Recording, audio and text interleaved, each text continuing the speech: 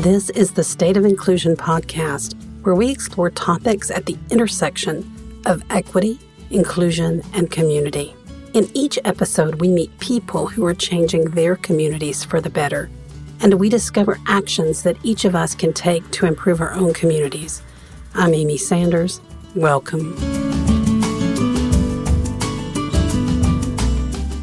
So today we're happy to welcome Dr. Nika White. Nika is the president and CEO of Nika White Consulting. She's an author, a diversity, equity, and inclusion, or DEI practitioner, a nationally recognized consultant and speaker. She's also co-founder of the Carlo and Nika White Foundation. I first met Nika when she was leading the DEI work of our local Chamber of Commerce in Greenville, South Carolina. Given all that she's done and continues to do for our local community, as well as her work nationally, Nika was the first person I thought of to talk about diversity, equity, and inclusion at the intersection of community and business. Thanks for joining us, Nika.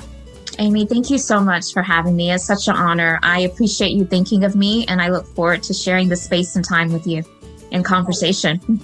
So I know you do a lot of consulting and training and speaking, and I imagine that you work with a lot of organizations where you help develop their leaders. You help them with strategies and approaches to make their workplace more inclusive and equitable, and to ultimately make their organizations stronger and better places for all of their employees and prospective employees to work. But today I want to kind of twist that a little bit and talk about the intersection between business and community, and the communities, particularly in which those companies or organizations operate. So the first thing I wanted to ask you is, what do you think the corporations and organizations that you consult with expect from their communities in terms of diversity, equity, and inclusion? So first, Amy, again, thank you for having me. And I love this question because I don't think that we intersect business and community as often as we should. I have been sharing and amplifying this message more specifically over the past 12 or so months. But what happens outside of the four walls of organizations certainly impacts the way in which its employees show up to the organization, how they perform, how they interact. And so I am big on organizations thinking intently about their corporate citizenship and responsibility and helping community to be at a place to where the embracement of diversity, equity, inclusion is something that can help transfer into the marketplace in an appropriate way. And so I think that organizations are starting to get it. You know, when I think back to the summer of 2020, specifically May 25th, the date of George Floyd's murder, it was so interesting to see how the language started to shift. And a lot of corporations who at one point in time were very focused on, this is my lane, this is what we do. We're not going to get involved in social justice, issues or other type of social complex issues. That's not who we are about. What they began to realize is that their influence, their power, positioned them to be able to have a voice that could help us as a society emerge stronger. And so I think there's a more intentional blending of that intersection that I think is going to serve us well if we continue on that path. The bottom line is that communities, what they have to offer, how in which people may feel accepted and included, is often the basis of people's decisions to relocate their families to certain areas, right? And to accept certain positions with certain employers. And so if employers want to be seen as an employer destination, they're going to have to care about all of the quality of life offerings within the communities. And part of that certainly is the diversity, equity, and inclusion piece. So you just covered a whole lot of ground in that conversation, in that answer. So let's just take a minute and unpack that a little bit for our listeners. So first thing you told us, which is really good news, is that you see that conversation shifting. And that is really exciting to hear, that corporations that you interact with, and I know you interact with some big names, that they're starting to think about this a little bit differently and look, as you said, outside their four walls of their corporations and what happens within those four walls. You also talked about something that's really important to think about, which is why is it important to them? And it's important to them based on what you said to recruit people, but then also for the people that they've already recruited to help ensure that they are able to show up with their authentic self to work and not bring baggage from what's happening in the community and at home with them to work, and they're able to work more effectively and interact with one another more effectively. So those were some important things for us to think about. Is there anything else that you think about in terms of why corporations should be thinking about this and why now? Yeah.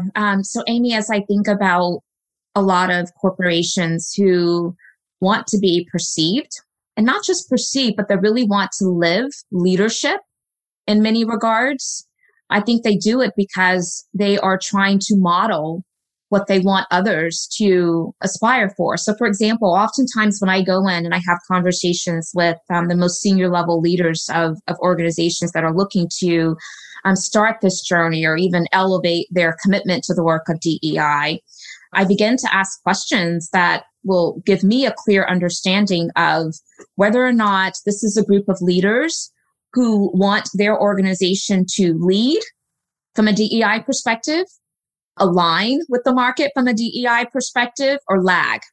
No one never says lag, as you can imagine. And most often, very few people even say align. Mostly what they're saying is, we want to be a leader. We are already a leader in our industry. We want to make sure that we are a leader in other capacities as well, because we think that even more so elevates us as an industry leader. And so then we begin to unpack, well, what does exemplary leadership look like in the tenets of DEI? And then we start to really break down what are the dimensions of DEI work. And as we talk about each one of those dimensions, it really is a great way to align those leaders around organizational readiness, because one person could say, yes, we want to lead, and this is what leading in DEI looks like for me. And that could be vastly different answer from the next leader who is just as much of a significant stakeholder. So then we can have some deepened conversations around how do we now take all of these ideas that these influencers have about what they envision for how in which they want DEI to be manifested as a leader, and then bring some alignment to it so that we all are at least starting from a place of clarity and understanding. And so I think that part of the reason that many of those organizations will decide, yes, we want to engage in this work is because they want to be seen as a leader. And then again, as I mentioned, it gives me an opportunity to then deep dive a little bit further into that conversation. I also think that organizations are really concerned about the corporate social responsibility piece, right? And with corporate social responsibility, you have to care about community. And caring about community means also caring about those communities who find themselves at, really impacted negatively by systems of oppression. In that regard, a lot of their funding priorities will be towards, organizations and efforts that are designed to help bridge that disparity gap that exists among those who were historically disenfranchised and marginalized. And I think that when you consider the revenue potential, people want to do business and support organizations that care about humanity, community, all of these important issues. And so I think that organizations are starting to understand that being in this space where they are deeply committed to the work of DEI helps from a business imperative perspective, also a moral imperative perspective. And the two together blended, I think, is a win-win for our community as well as for those organizations. One of the things you didn't mention, which just haven't spent a long time in corporate life in my career, is also risk management. Oh, so that's huge. Yes. Yeah, there is a factor of getting ahead of, things that may happen or they may find themselves involved in, or their employees may find themselves involved in. Mm-hmm. So being prepared for that, anticipating that, and building for that. Yes. No, Amy, I'm glad you brought that up. And while it was not top of mind as I was responding just a second ago, that is huge. I often talk about what I refer to as the 3 Cs. And these are reasons that organizations are driven and motivated to do the work of diversity, equity, and inclusion. The first C is compliance. And that's where a lot of that, risk mitigation mindset will come in. You want to make sure that you're complying to all of the regulations that are important and necessary for, the different industries that maybe an organization could be a part of. You want to make sure that you're obeying the laws of the land. No one wants to end up in anyone's courtroom for a lawsuit for discrimination or anything else that, could fall into a territory of presenting as danger to anyone. And so when I think about risk management, I often think about organizations being motivated for compliance reasons, But then also the second C is character. And that's where we think about doing the work of DEI because of the moral imperative. It's the right thing to do, right? We have this code of conduct. We want to make sure we're maintaining this high corporate reputation of being an organization that really cares deeply about humanity and community. And then the third C is commerce. And that's where organizations are driven and motivated to do the work of diversity, equity, and inclusion because they have a desire to, because they have reached the conclusion that there is power and strength and opportunity in being intentional about operationalizing DEI. And what that looks like for them is they know they're going to be able to attract and retain the best talent. They know that through a DEI lens, they're going to be able to create these strong team structures whereby people are collaborating at a high level because people aren't afraid of that healthy conflict, and in that healthy conflict and banter, we can realize great level of creativity and problem solving ability, which leads to innovation. And all of that impacts the bottom line. And so as I think about risk management, though, I really do consider all 3 of those components combined. And so I'm glad you asked that question because it gave me a chance to reflect on, the whole compliance, character, and commerce as 3 reasons that a lot of organizations will engage in this work. And again, I think that risk management, it can be found in every single one of those. Yeah, and I think it's easy to see with your 3 Cs because I really like that. It's very tight and succinct. I think it's easy to see how those Cs connect then to community as well. Absolutely. And being able to link each one of those things to the communities within which these corporations operate or these organizations operate. But I want to ask you a question because, I happen to know that you have an interest in this too, but I want to ask you this anyway. So we're talking in broad terms about organizations.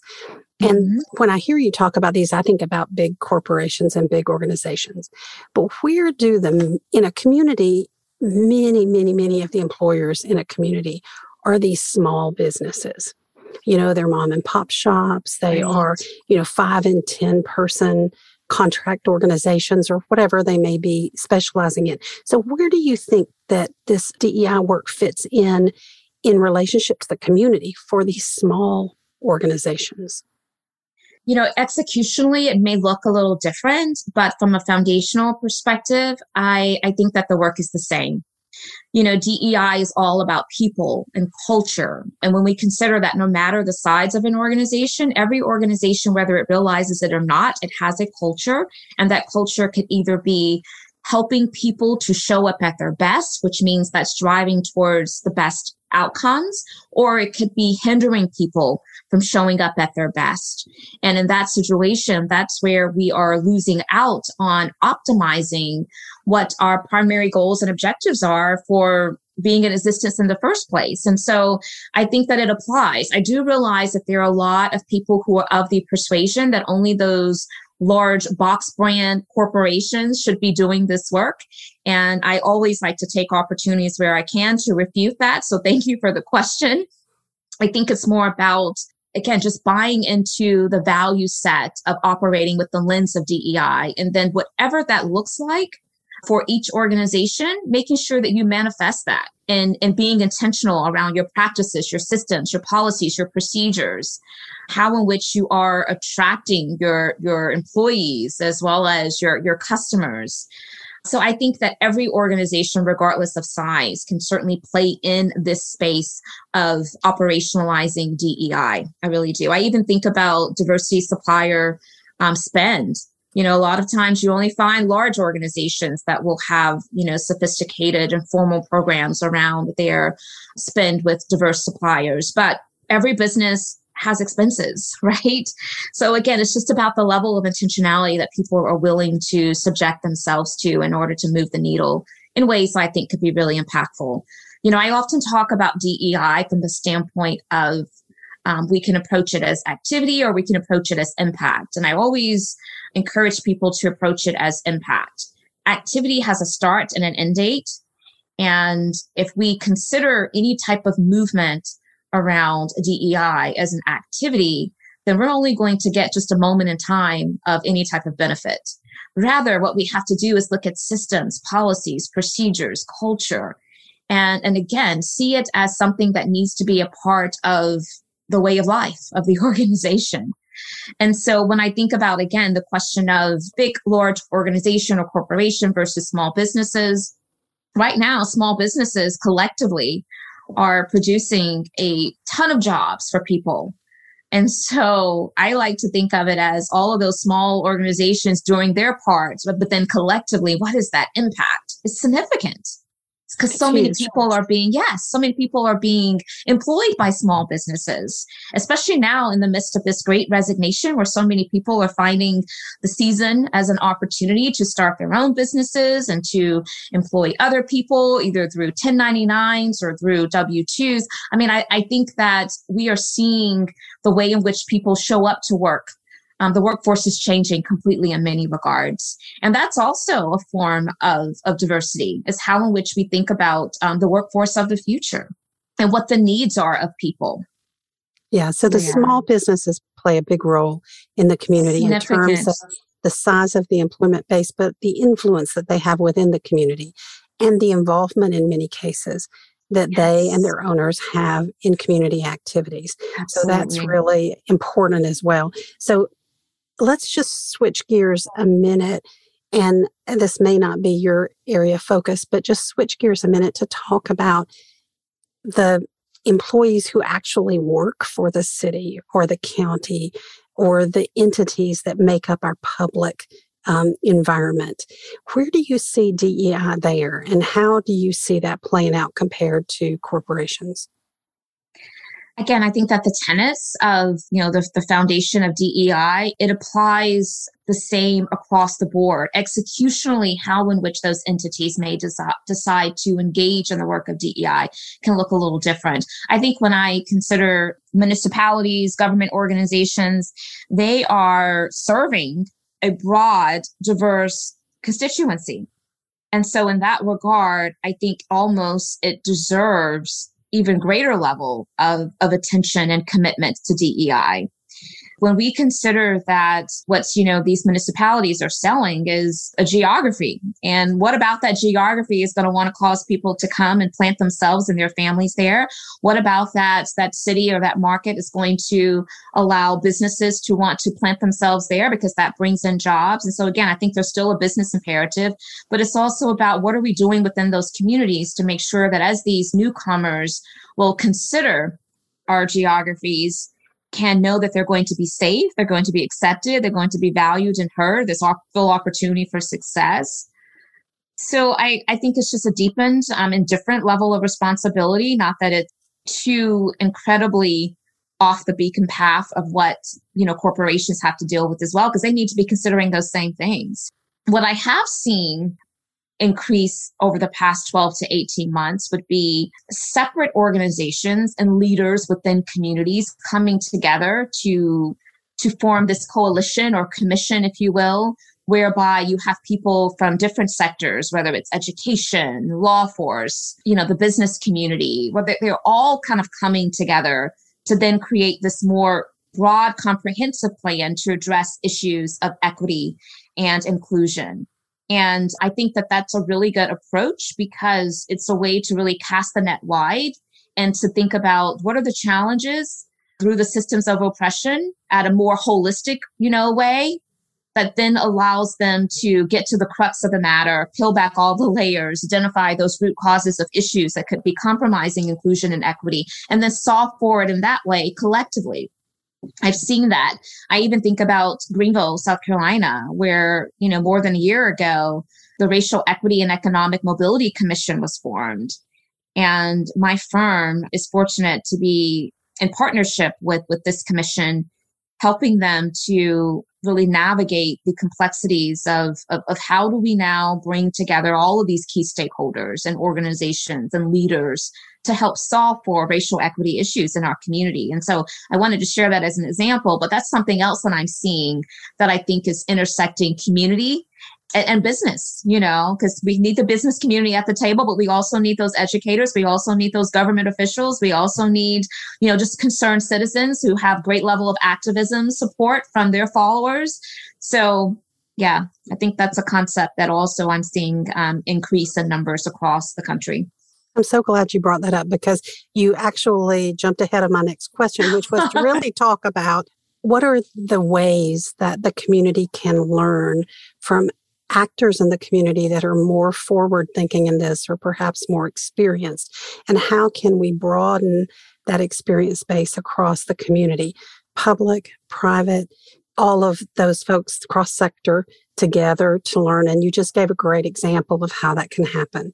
One of the other questions I wanted to ask you a little bit about is there are entities in the community that work with businesses and advise them, like the Chamber of Commerce. And I know you've worked with them. What do you see as their role to help advance diversity, equity, and inclusion and these sort of principles across the community? Such another great question, Amy. And so I will talk about it from direct experience with, as you mentioned, my involvement in the Greenville Chamber. And so for your listening audience, I spent, 7 or so years serving as the SVP of Diversity, Equity, and Inclusion for the Greenville Chamber. And at the time, it was a newly created position. And what was required was really building and establishing the Chamber's DEI initiative and strategy that looked both internally and externally. Fast forward, after doing that for 7 years, that's when I then launched my management consultant firm. And I continue to work with the Chamber, though, but not as a W-2 employee, but now in a consultant client capacity. So I'm very much entrenched still into the work of chamber organizations, not just the Greenville Chamber, but chambers and other economic development agencies all over. So I have good perspective here.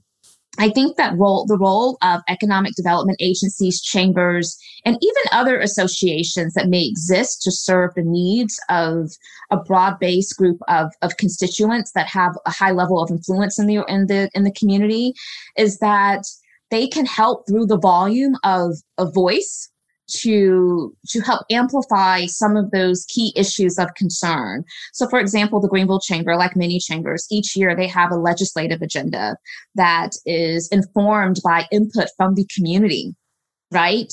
I also think about the example of REAM that I just mentioned, the Racial Equity Economic Mobility Commission. The Greenville Chamber is one of 3 founding organizations of that commission. So the Chamber, as a staple in the business community, the voice of the business community, said, this is a big issue, is racial equity, but it impacts business. And so we need to be at the forefront of this.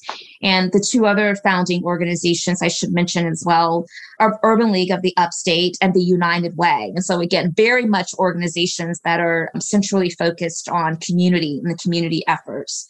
So I think that the message here is that those organizations have to get proximate to the problems. And part of getting proximate to the problems is, again, bringing people to the table. The Chamber is a great convener to bring people to the table to be able to discuss these issues. Because if we get proximate to the problems, I think that it positions us better to be able to be called to action. We're not just trying to solve something on the surface, but we're peeling back all the layers, getting to the crux of the matter. And that's what it means to be able to get proximate to the issues. The best way for organizations and individuals to serve as effective allies, and allyship at bare minimum is about action, useful action, is to collaborate with those communities, those marginalized communities in which they're trying to serve, and to address those disparities. And so, again, I think of what I just shared, being a convener, getting proximate to the problems, leveraging their influence through the volume of connectivity they have to broad-based populations of people and influencers. Those are incredible ways that chambers and other organizations alike can help move the needle forward. So thank you for all of that insight, because I think it's really important for our listeners as we think about how can we influence our communities. This whole conversation is to help remind us that there are large corporations and small companies out there who are leading in this space. Yes. And who are interested in and who benefit from helping the communities to become more inclusive and equitable. And then in addition to that, there are resources of people who already convene groups of people together, like the Chamber of Commerce, like the United Way, who can become part of this conversation and help you to find a way to move your community forward. So those were great examples of, and your advice of, the conveners becoming proximate. I loved all that. That was really helpful to see how that can actually play out in real life. And you gave some good practical examples of what's happening here for us at home, but this is also happening in other communities across the country. Right. Absolutely. So at this point, what I'd like to do is ask, do you have other things that we haven't talked about that you feel like we should be talking about, or things that you want to bring out? Yeah, we've covered a lot of ground here today. I would say that I'm really big on people embracing and owning the opportunity to increase their own personal learning. I believe that this work starts at the personal level. We've talked a lot about organizations and what's happening, within the four walls of those organizations. But I think I also want to talk to individuals, as well, and to say, don't necessarily wait for your organization to help educate you on DEI.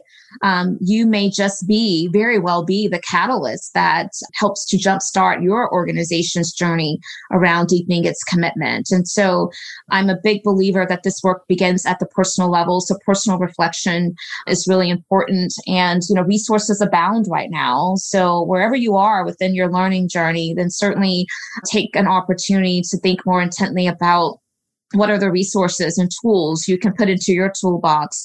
We all are entering this conversation at different places, right? So I think that it behooves each of us to hold ourselves accountable, because otherwise, if we just continue to operate off of, well, I don't know what I don't know, it doesn't exonerate us from the consequences of our actions, right?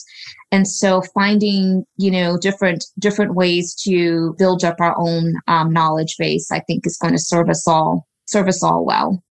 Nika, I'm so glad you brought that up, because in the end, organizations, systems and processes and communities are all made up of individuals. And we have an obligation to look inward before we look outward, and to advance our own thinking and our own abilities before we try to influence others. Because in the end, the only person that we can influence is ourselves. Yeah. So I'm really glad that you brought up that notion of individual responsibility and accountability and opportunity, because that's what it is in the end, right? So absolutely. Nika, thank you so much for joining us today. And I really appreciate this conversation and your insights. Amy, it was great to reconnect. Thank you again for inviting me to share with your audience. And I'm grateful that we have this time. That was a great conversation with Nika White of Nika White Consulting. If you're listening to this interview and you're a corporate type person, is your corporation showing up in the community? Are they thinking outside the four walls of the corporation? And are you helping to motivate them to do that? If you're a community change agent, are you working with your corporations in your community who might already be very far down the road of diversity, equity, and inclusion, and be very motivated to work within the community and to partner with you? Are you also partnering with some of the conveners like the Chamber of Commerce? Nika reminded us that corporations are often motivated by what she called the 3 C's: compliance, character, and commerce. But I was very encouraged to hear that she's seeing corporations all across the country become more involved in building more equitable communities and influencing the justice work in the communities in which they operate.